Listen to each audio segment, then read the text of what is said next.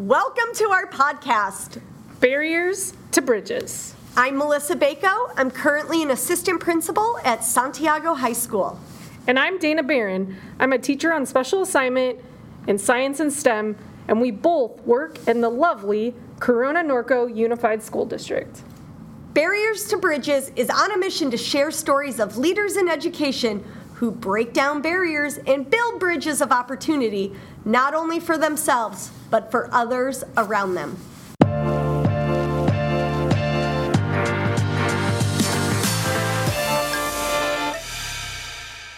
Hey, howdy, hey! Shout out to Brittany Conrad. She told me that she liked it when I said that, so I'm going to keep saying it. So today our guest is Tricia Thompson, super grounded, amazing female leader. And she talks about her diverse upbringing. Her father was Cuban, her mother is Dutch, and how that shaped her to really appreciate the American dream and all the things that the United States has to offer. And her experience in private school, in an all-girls school, and how that really shaped her ideas around differences in gender and how students learn differently. And she was really strong in math and science and actually started out as a math major. And she'll talk about her struggles there and how she ultimately changed her major to become a teacher. And we just love hearing all the things she has to say about special education. She's very knowledgeable. How she even wears this hat of a mom and a wife to a first responder. And that was totally another separate, very interesting conversation we had with her.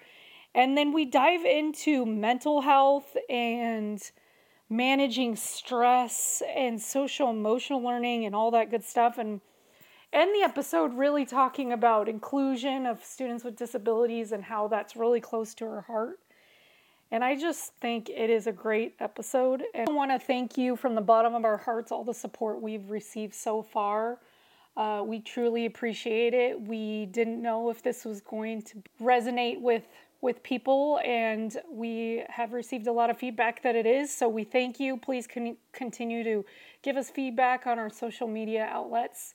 And we also want to thank our male listeners for listening, because we know these first couple episodes have been very girl power, and we appreciate that you listen to our perspective.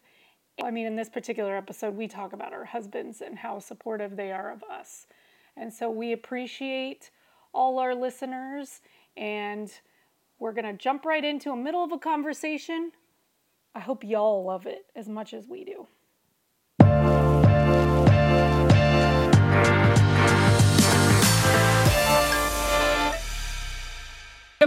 Bring the human factor back when you know people. Yeah. We don't have time to get to know people anymore. Yeah. So everything's so fast, and all we know is, I didn't know any of this stuff about you. I just know a snapshot of you. Yeah. And I was telling Bako when Sam introduced himself to us, I loved that. Yeah. I loved that he gave us his background and his story and where he grew up. And then I was immediately, without even knowing it, I liked him more. You know what I mean? So yeah. Understand that. Welcome. Thank you for being here. We have Tricia Thompson with us today. So I'll dive right in where I first met you, I'm pretty sure. And it's kind of funny because it's also where I first met Shelly, who we've also interviewed. And it was cognitive coaching we took together. But what I remember connecting with you over was, at the time we were really into LuLaRoe. Oh, yeah. I was wearing some, and you were like, that's super cute. And I was like, and you had a creative way to wear it. Yeah. I remember. And I was like, that's really cute. How did you do that? And you showed me. We ourselves by saying that. Just kidding. I know. You showed me, and you showed me the tricks. And then what I liked about you in that setting was that I think you bring a factor of fun to everything you do. So that's my goal.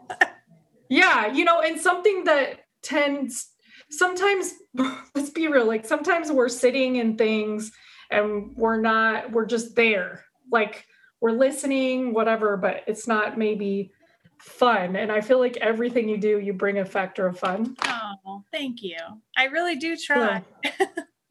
Well, and I'm just thinking, being an admin director in special education, you have to bring some fun.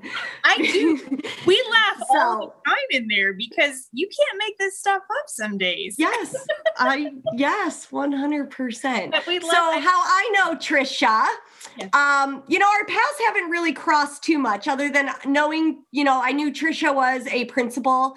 I knew that she was promoted into the admin director position in special ed. You joined our Leading While Female book study for Corona Norco. So we kind of got to cross paths there a little bit, but I feel like I know you just through your special ed because we knew when Tricia Thompson became admin director because the communication in the SPED department like dramatically increased. And I know just us being at the sites, how much I loved you before I even knew you just because the communication aspect of it. And it's so important for us at the site to get that communication, that feedback in a timely manner. So, I mean, when you got that position, like it was like, hallelujah, because it kind of opened a whole nother level of communication and support at the sites. Thanks. So that's kind of my realm of knowing who you are. And I'm really excited to find out a little bit more about you and make that connection and build that relationship a little more. Yeah, you guys are awesome. I appreciate both of those. I can't wait. I'm sure it's because you were at the site with these teachers, but you have like a Tricia fan club. I do. I have a teacher tribe of people that I think teachers are probably the coolest people in the world. And I still consider myself a teacher. When people ask me, like, what do you do? I'm like, I'm an educator. I do. All of my best friends are teachers in this district. And I have a very close tribe. We even have like a girl gang. We are the Lucky Seven. And I have a girl gang. We got hats and shirts and we are a girl gang. And that they're part of what helps me remain grounded in what's happening in the classroom. That's huge. And they keep me real. So yeah, they're awesome. But yeah, thank you. I do have a little tribe.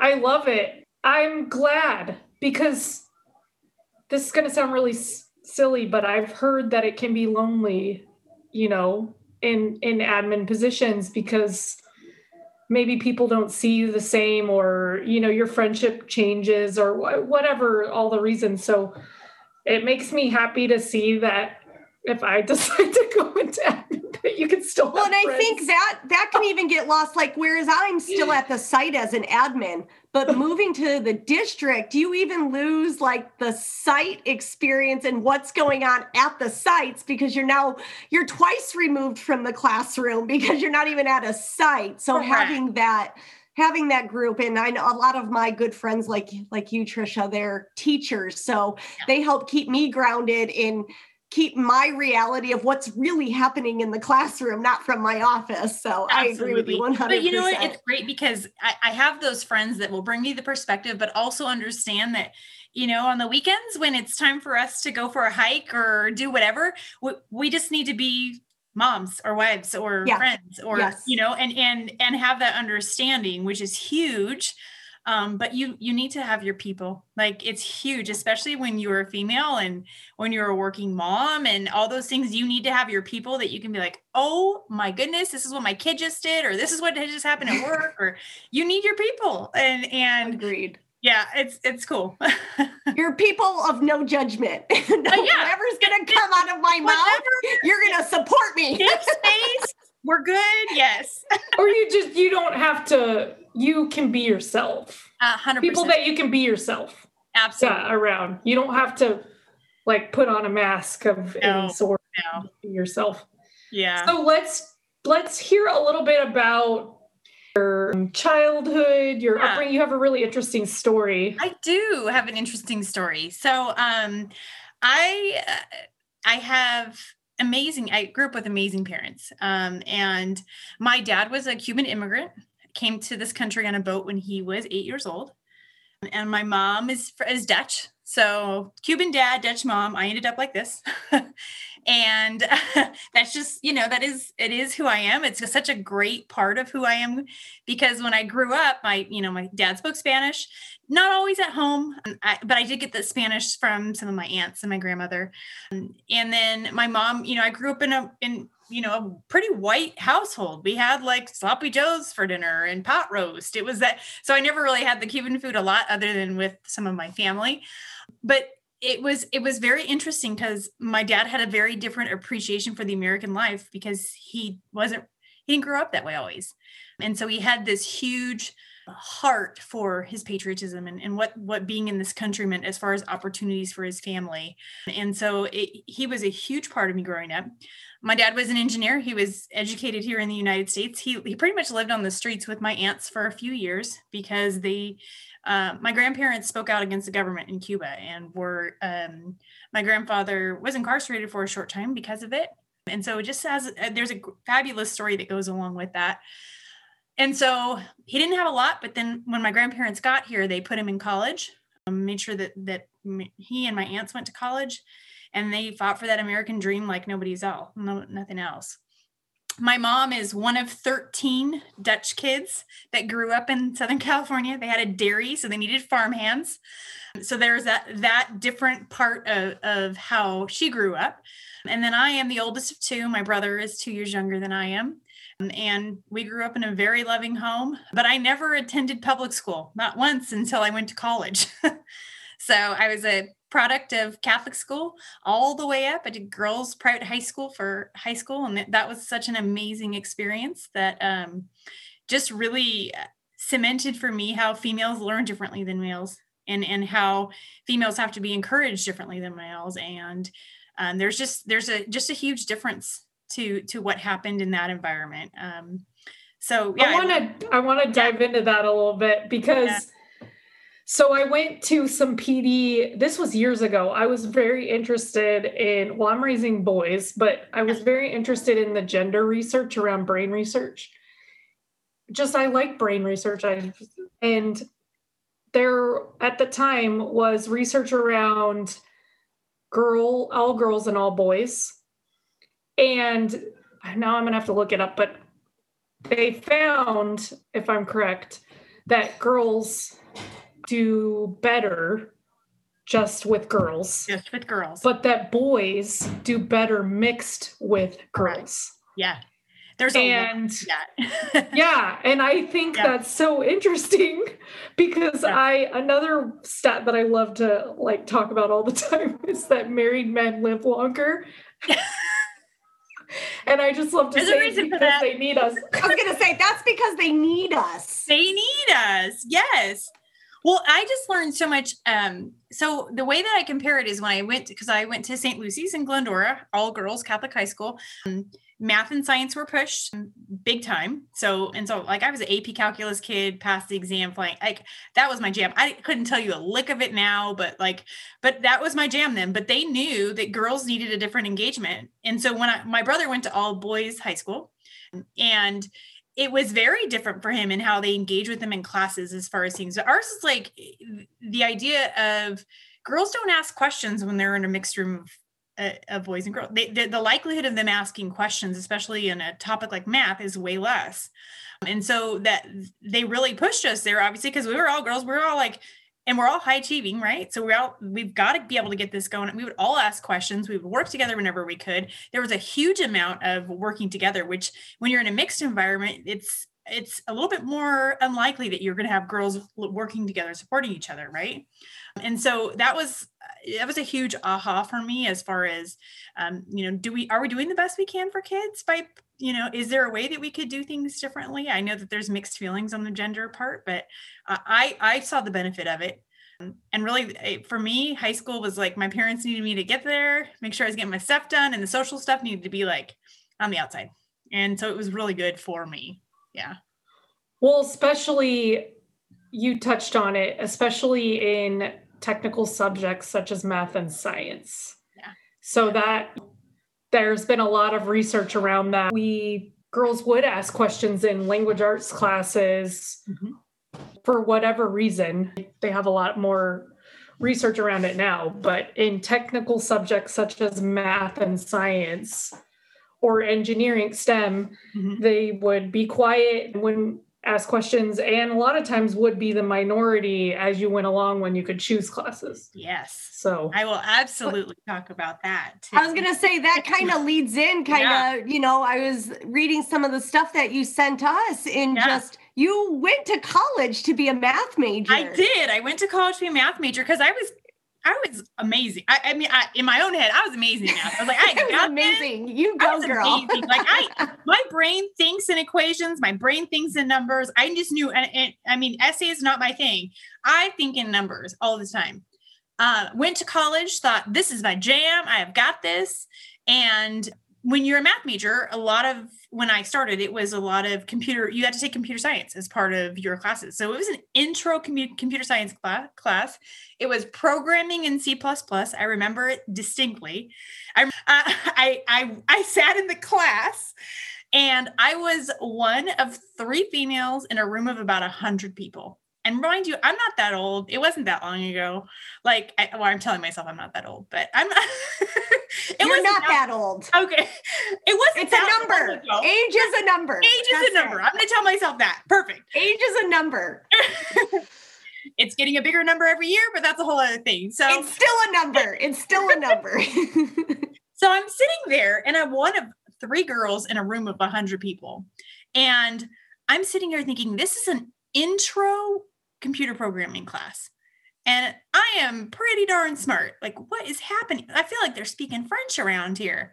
And I remember, and I was like, okay, I'm new at this college thing. I just got to go talk to the professor during office hours. So I go to him and I said, okay, I'm going to need some support. Like, I don't understand what you're talking about. Like, I'm lost and I've been to every class. I'm doing all the reading I know how to do.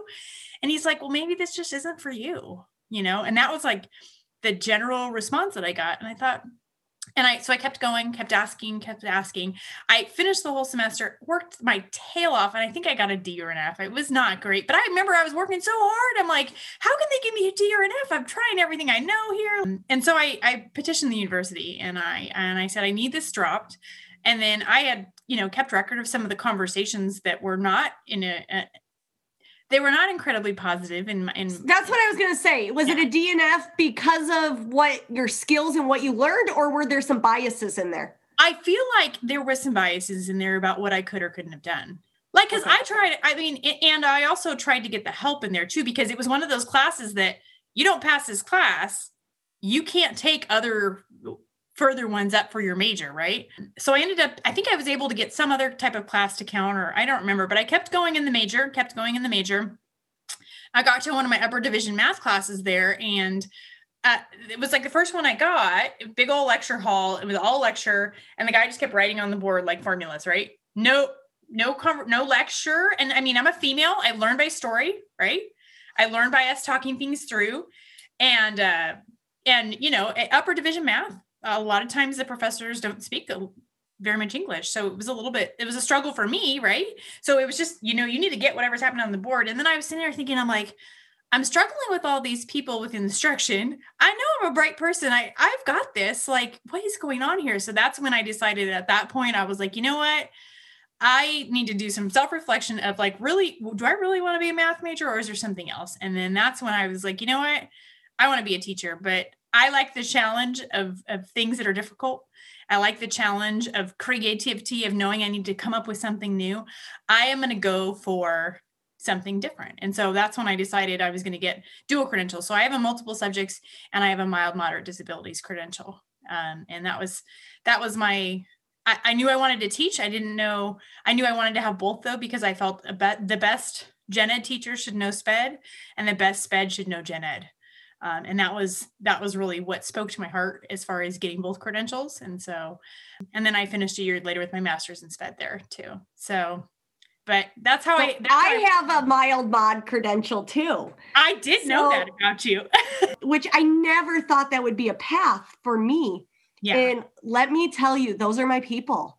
But I agree. I think there should be some cross training and not just the one class that you take in your credential. Well, there is some major changes coming in the credential pipeline.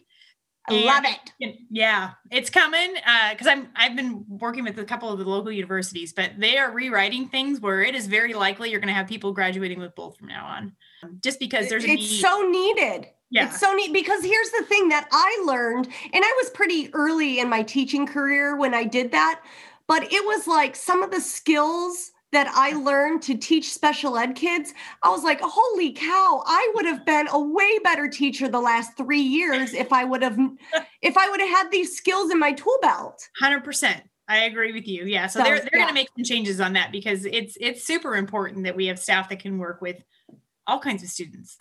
Right? It's our kids. It's our kids. It's not their kids, my kids, our kids. Yeah.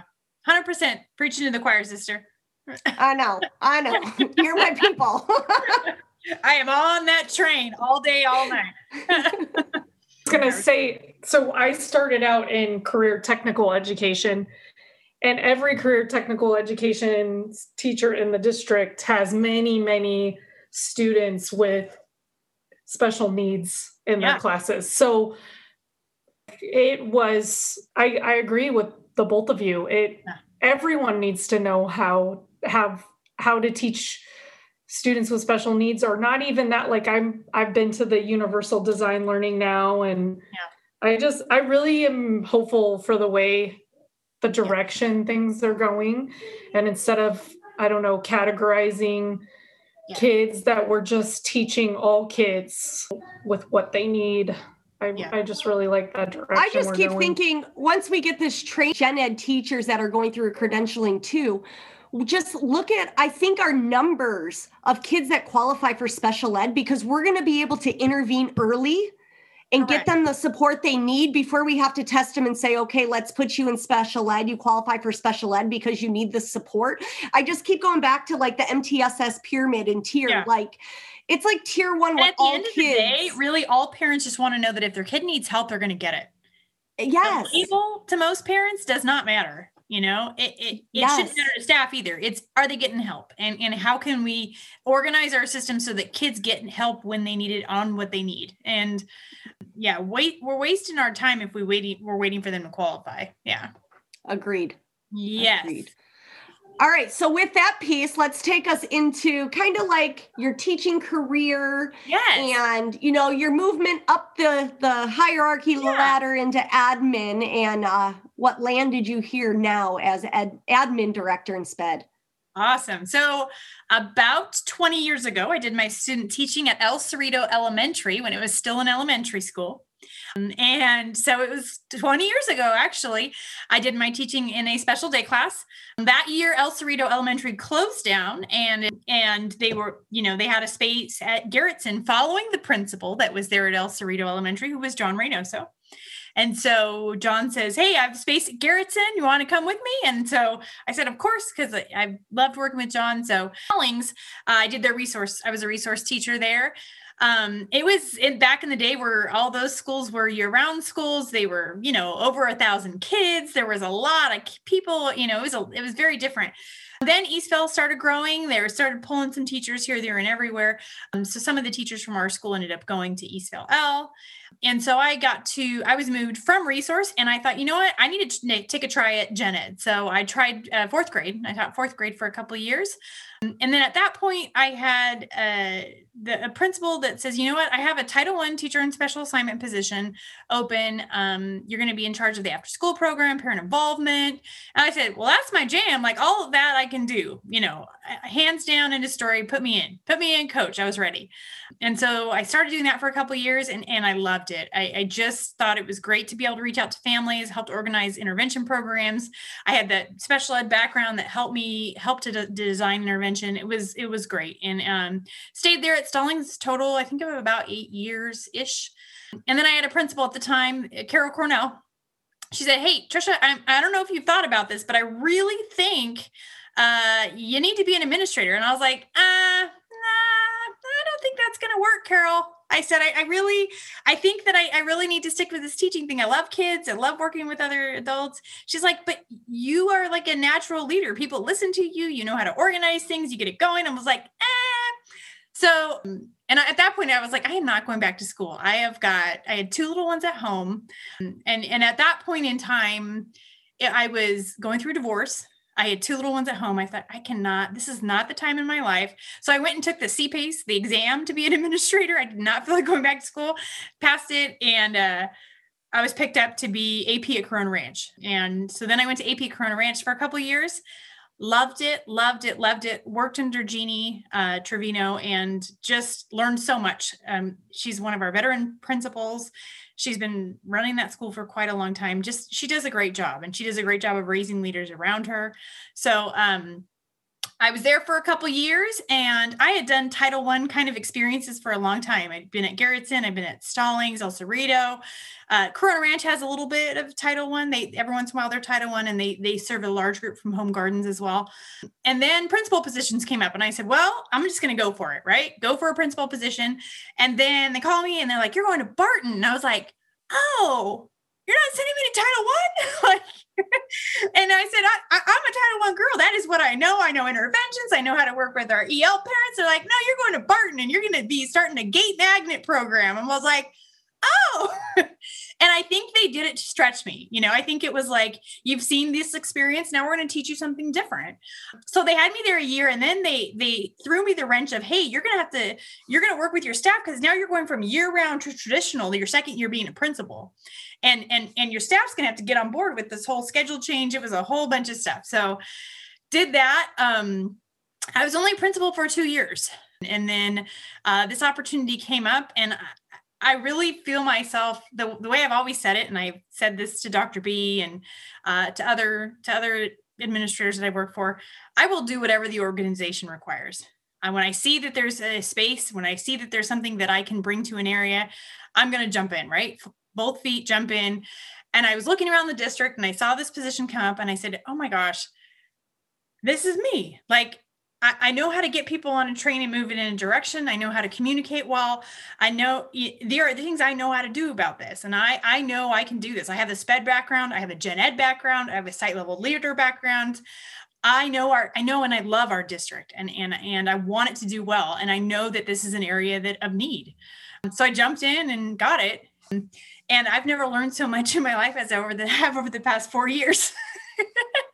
It has been a nonstop learning train, let me just tell you, of just how to move in an organization, how to work with all kinds of staff, how to really take the unique needs of all kinds of schools into consideration when you're making decisions for students. And the pandemic year is a year of learning like nobody's business, friends. I think we're all in that boat on that one, but there's been a lot of growth professionally that's happened over the past 4 years. And I just couldn't be more excited about everything that's happened. And, in the meantime, there's been family changes for me. There's been great family changes. I didn't even talk about my own family through all this, but yeah, I have 5 kids that I work with that I am responsible for, on top of the 7,200 on IEPs in our district. So yeah, I have 2 adult stepkids and 2 teenagers, which is super fun. They're super fun, actually. They're great. And I have a 6-year-old as well. Yeah. Well, let's talk about that a little bit, because I like talking the mom piece, because we're all moms here. Yes. That, in one area, as long as you talk the dad piece when we get a dad on here. Oh, 100%. 100%. Oh, we have some dads lined up too. Good. Yep. Good. Yes. I want to make sure you get that question in there. I know one piece, and Dana and I have talked about it a little bit in other areas, but that mom guilt struggle. Oh, yeah. And that work-life balance. Oh, yeah. In our jobs, it's hard to come home and turn it off. Because we're on the clock 24/7. So about that, that mom life, mom and by day, we're superheroes by day and by night, I think. Totally. They're 2 roles, but trying to marry the 2 roles to keep our own sanity. Yes. And I feel like we all need to like write a book about this in the end, because it is an internal, like interesting struggle that we all play, right? So I think the best way to describe it is that I make sure my kids know that part of why I do what I do is to make a better world for them, and to make a better world for the friends that they're around. And it's cool because my daughter will be like, "Hey mom, I know that so-and-so is probably one of your students." And I never say anything, but, and she's like, just the great conversations. My kids have a vested interest. They make sure that they know I have a vested interest in what happens in Corona Norco because of them. For 16 years that I've been in Corona Norco, I've had a child. So, and I will have a child in CNUSD for the next, 13 years at least. Because I have a kindergartner right now. 12 years. For the next 12 years, I will have a kiddo in CNUSD. And so there's a vested interest that happens around here. The other part of it is that my husband is a first responder in the area in Corona. So there's a huge community part to our family that we always tell our kids about. Serving your community is part of your role. We're Christians, so it's part of your role as a Christian is to make sure that you're serving your community and that you are being there for the people that need it. And so it means like dragging my kids to things on the weekend that I go to a food drive, or we're going to go to this, we're going to this fundraiser. Not during COVID's been a little different on that stuff, but I make my kids part of it. Like this is our role as being part of this community, and it's huge to us. So I think that's a huge part of it. And also really having a partner that respects your role and that really is there to support, and making sure that you support them as well. Like there's a huge piece of, I have to support my husband in being a working dad just as much as he has to support me in being a working mom. Because there's a sacrifice that we both take in order to do that. Right. And so that is huge for us. But I talk mental health with my own children quite a lot. This is a daily conversation in our house for a lot of different reasons. So just so much the other night, it was a late night board meeting night, probably 12-hour day. I literally drive about 2 blocks home. I live really close. So that whole, like, I don't really have that. So I get home and all of a sudden I'm met with, I'm going to need this textbook, and so-and-so said this about me on Instagram. And then, and I'm like, okay. And I said, I love you. I'm going to need like 5 minutes. So I just am very clear with my expectations. And I tell them I had a long day. I'm going to need a little bit of time. Like, and I feel like as long as we're telling our kids and honest with our kids, then they're going to emulate those things when they need a break or when they need a timeout. Like, and we have to be able to be honest about that. So I talk with my kids all the time about their need to, control their own stress and their own mental health, and really be good for them, and make sure that they know that it's okay to be good for yourself in order for you to be good for others. And so that's a big piece as far as the work mom balance. But the organization is key. I'm telling you, I've got like my routine, like Sundays, I cook food for the whole week. We are solid. We are good. I do all my meal prep on the weekends. I make sure that this family can run when I'm working 12-hour days, and it's important, and then I'm not ashamed to admit, on the weekends, we play hard.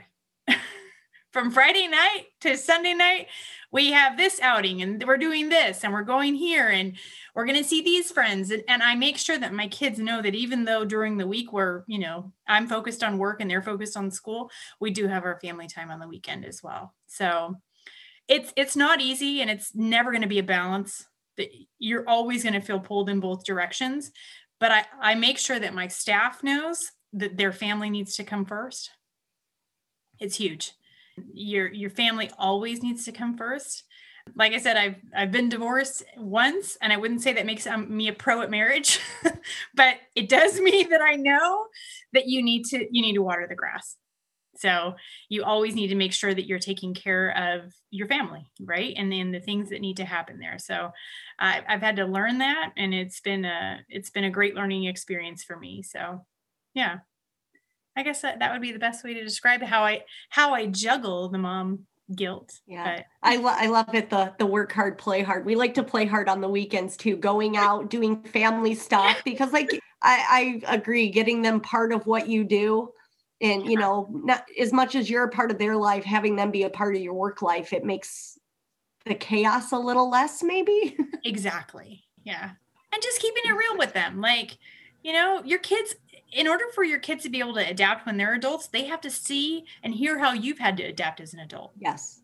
And so that's, I mean, I remember reading, it must have been, it was probably a long time ago, but you had to, you spoke about how your husband's a first responder. You had to quarantine.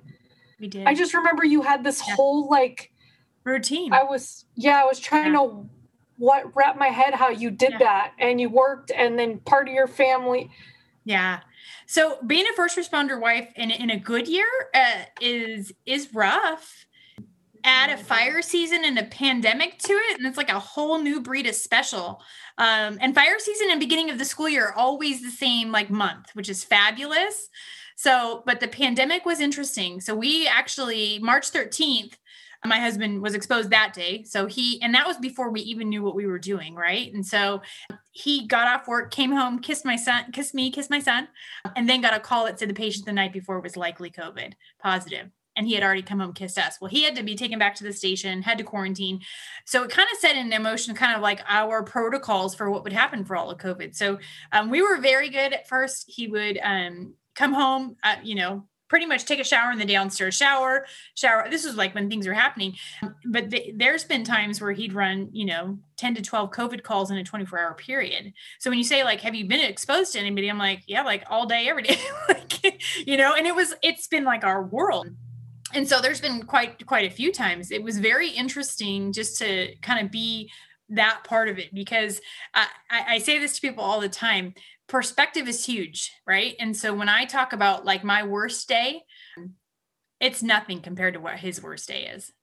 And so I really try and bring that back to people, because a lot of times, as administrator, people come to you and like, this is wrong and this is, and they want you to own that for them, right? And I try and I'll listen all day, but I've learned not to own the pain of people, because owning other people's pain, I will have empathy, but I can't destroy myself to help them feel better, right? And so there's always been that, like, I really try and like weigh the best way to deal with those situations. And again, his worst day and my worst day, not even in the same world.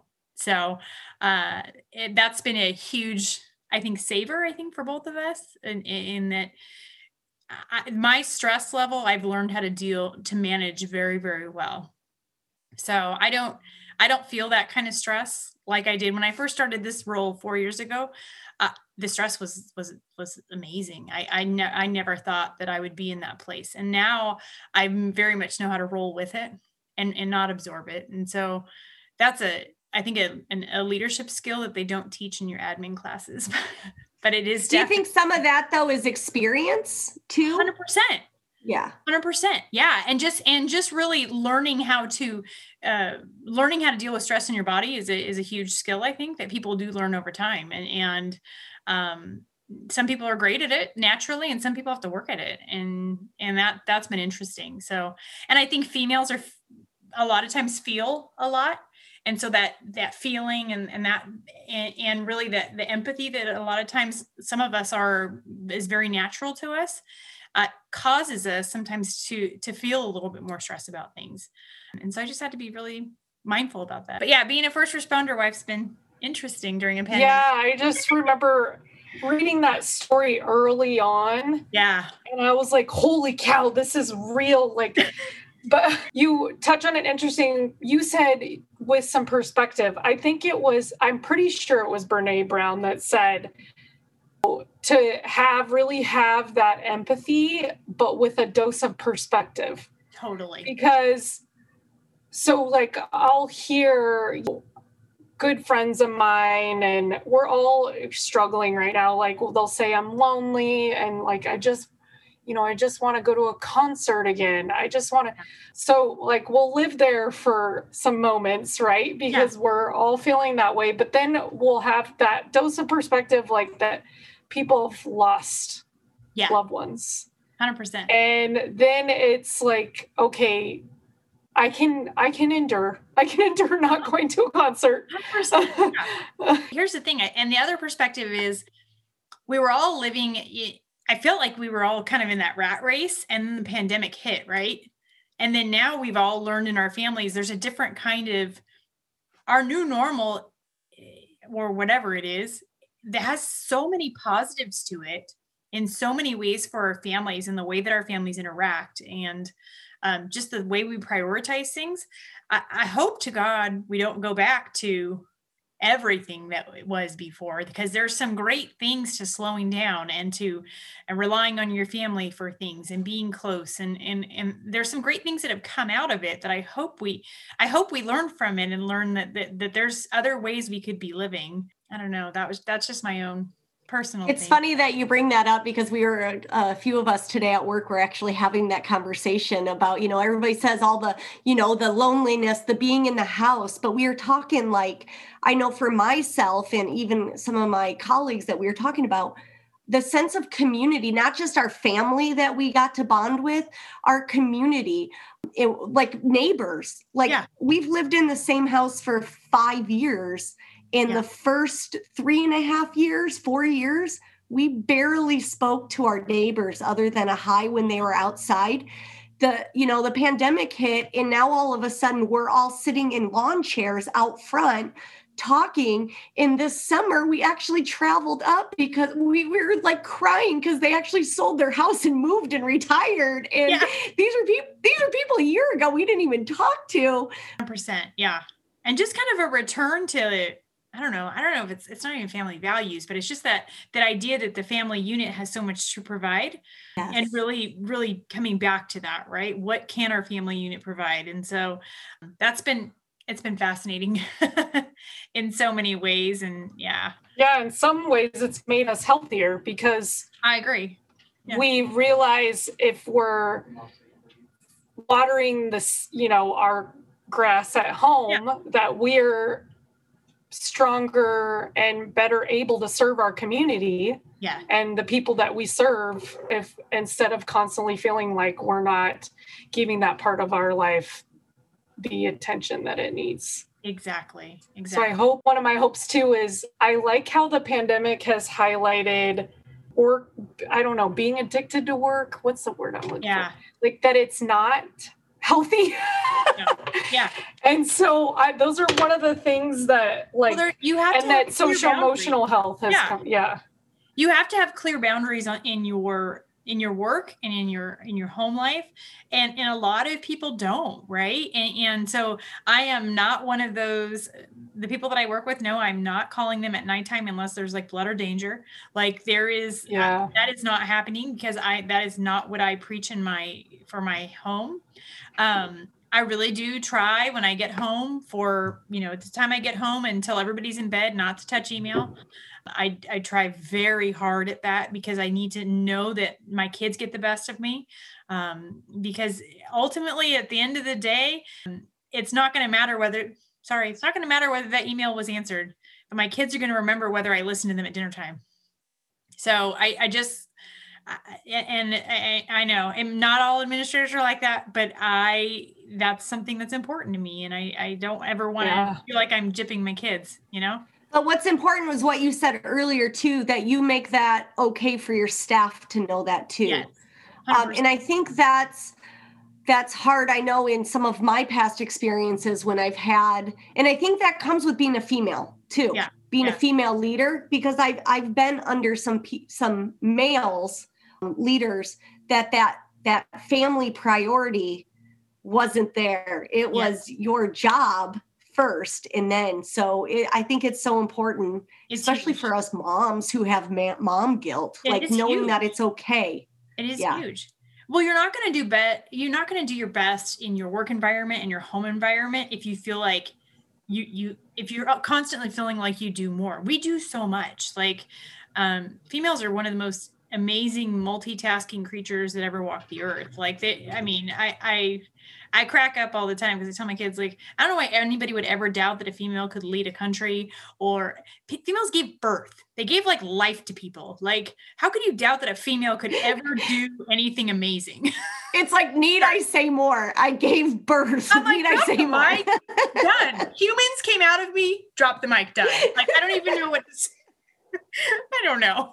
I think it's interesting that, because I have a husband that's an educator and your husband is in a service-oriented job. And I think I really am thankful that I have a husband that has that heart for service like I do, because it's really made it easier for us to be supportive of each other.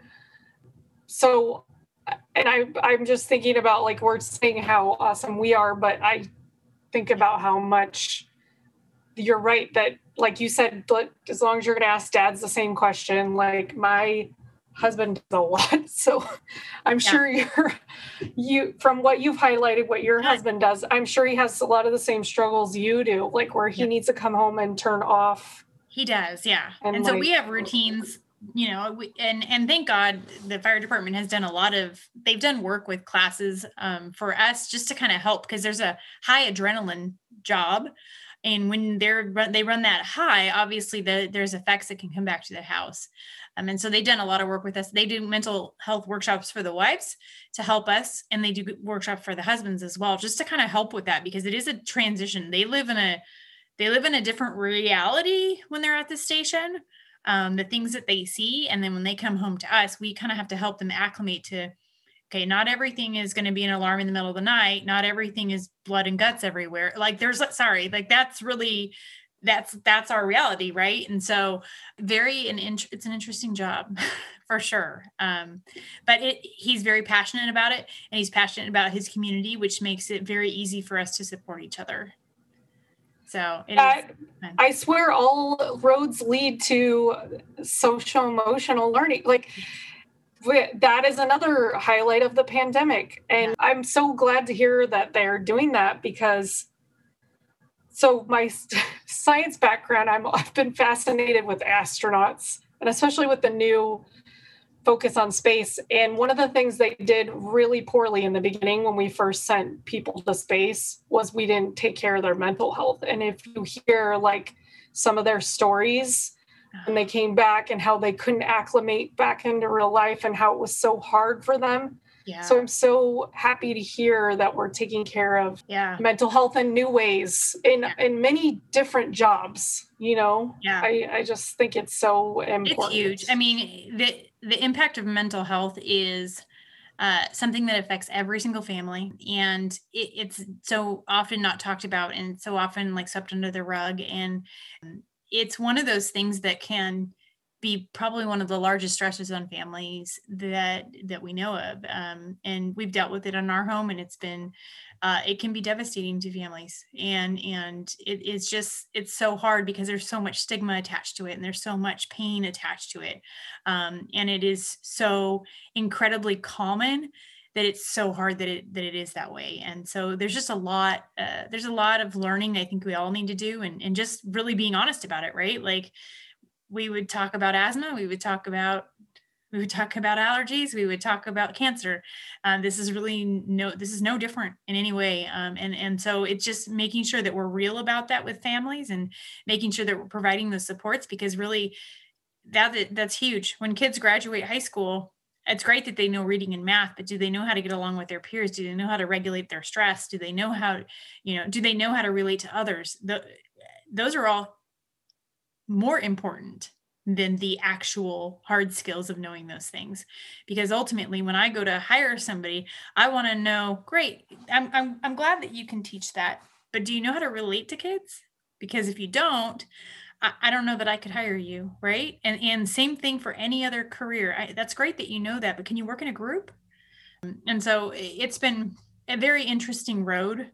And my husband and I are educated people. We serve our community, and we're hit with the mental health issue in our home, and it can be overwhelming for families. I think a cool thing too, because we kind of talked about the gen ed special ed in the credentialing program. I know they're making that shift too, that including more of those SEL skills in teaching. And so that's going to be, I mean, we're going to have some fabulous educators here. Not that we don't have fabulous educators now, but equipped for this day and age student when they're coming out of their credential we're program. Already seeing that in some of the teachers that we're getting. They're like, okay, so who's my co-teaching partner? And they come out of the university asking that, right? Like, who am I co-teaching this with? And we're like, we're working now on it. It's time for our education system to catch up with these new people.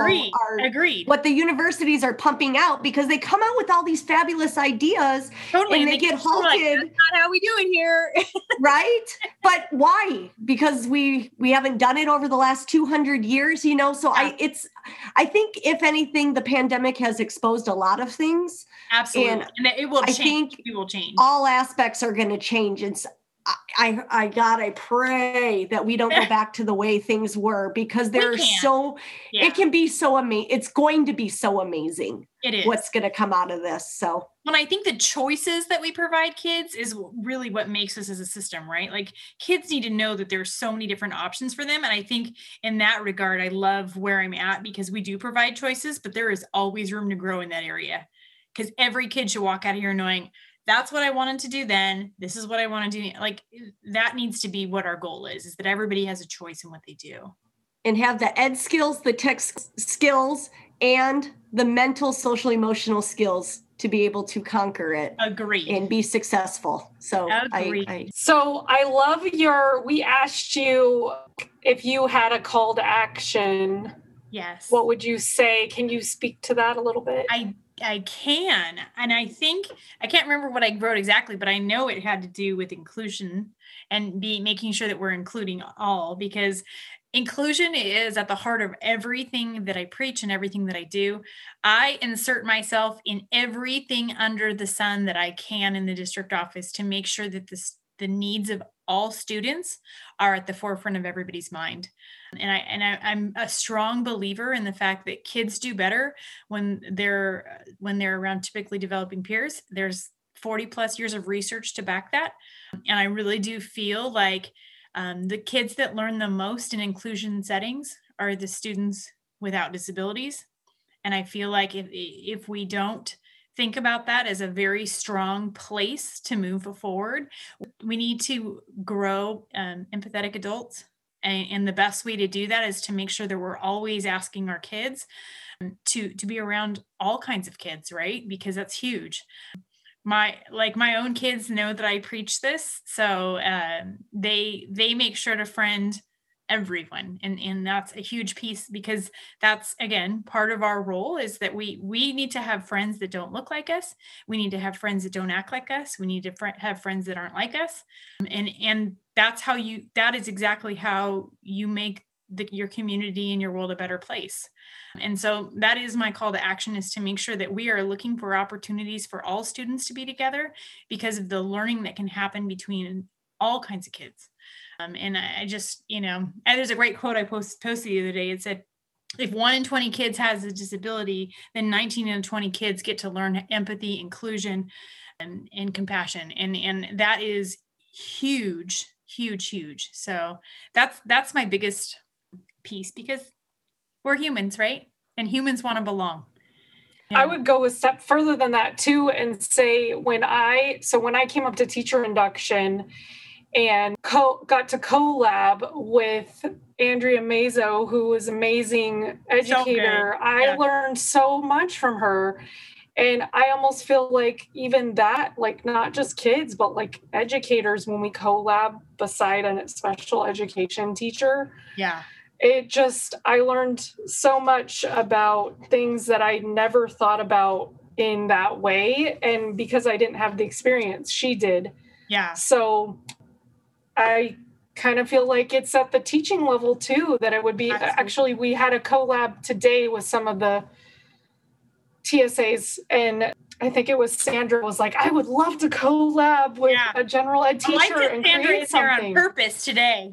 Just the more like worldly knowledge you can have, the more exposure you can have to different people, different things, it's never going to do you wrong. Yeah. And really the SPED lens is, Reggie talks about this a lot. And the idea of having a SPED lens is that if you started planning things as if you were a SPED teacher, you would cover everyone's needs from the very outset, right? Like that would be, everyone would be, if you plan from there, everybody's going to be taken care of, right?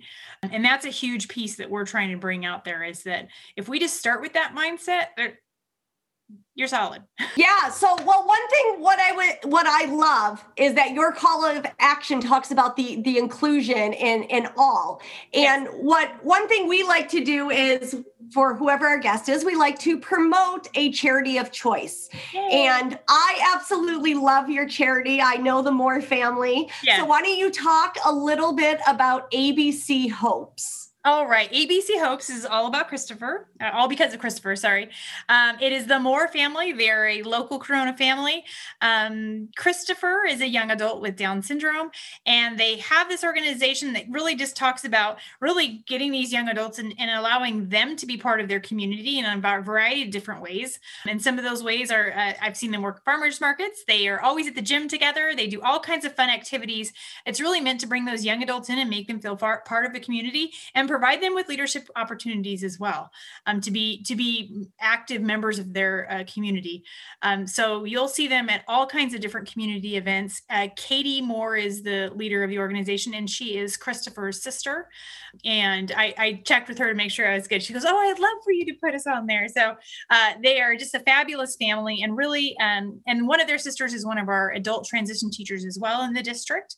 And so it just is a great organization that's working with these families for when the kids are sometimes high schoolish, but a lot of times young adult age, and really helping them connect to the community. So they're just fabulous. And I think, I love it when families are really involved and passionate about what's going on with their child and now adult. So that's why I wanted to highlight them here.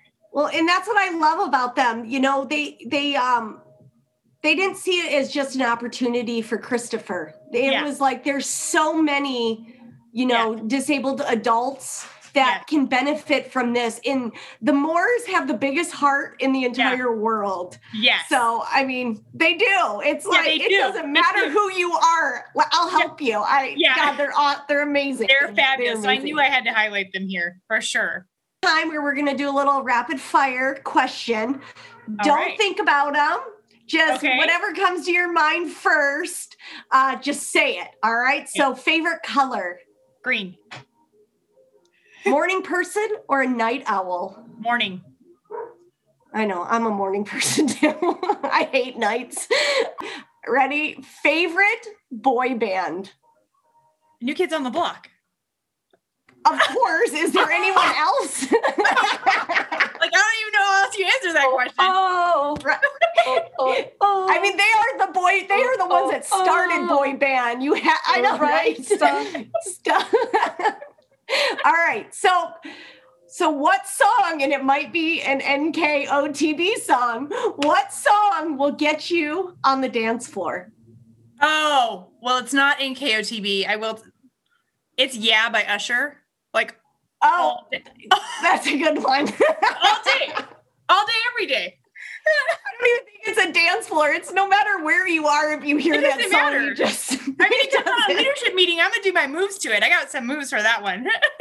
Right? All right. Now, do you still have a landline in your home? No. Why would you need that?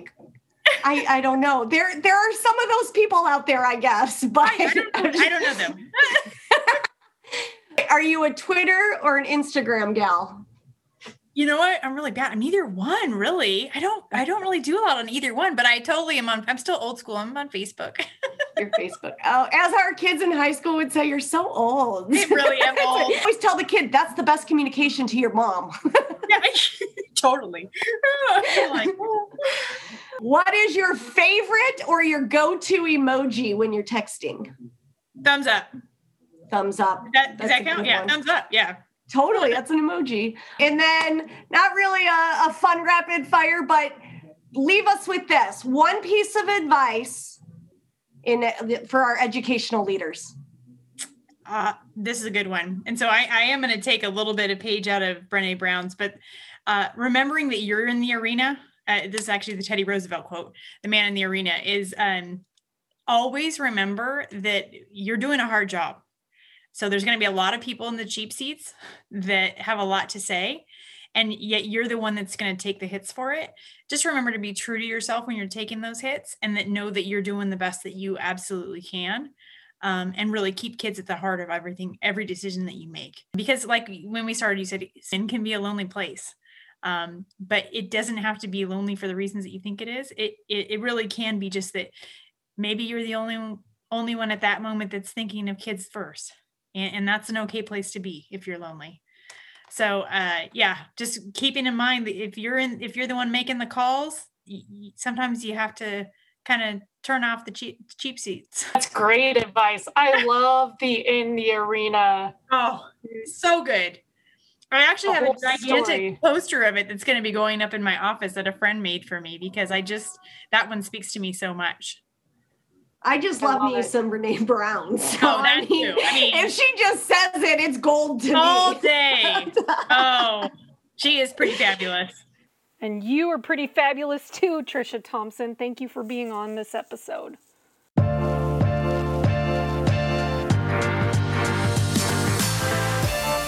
If you like that episode, don't forget to give us a 5-star rating. We will do a happy dance every time that happens. Find new episodes every 2 weeks on Apple Podcasts, Google Podcasts, Spotify, or wherever you get your podcasts. We want to interact with our listeners. Engage with us on our website, barrierstobridgespod.simplecast.com, where you can also find our social media platforms, Twitter, Instagram, and Facebook, or email us at barrierstobridgespod@gmail.com. Have a fabulous day overcoming barriers and building those bridges. This episode was co-produced by Melissa Bako and Dana Barron. My mom, Dana Barron, did all of the editing. Thank you for listening.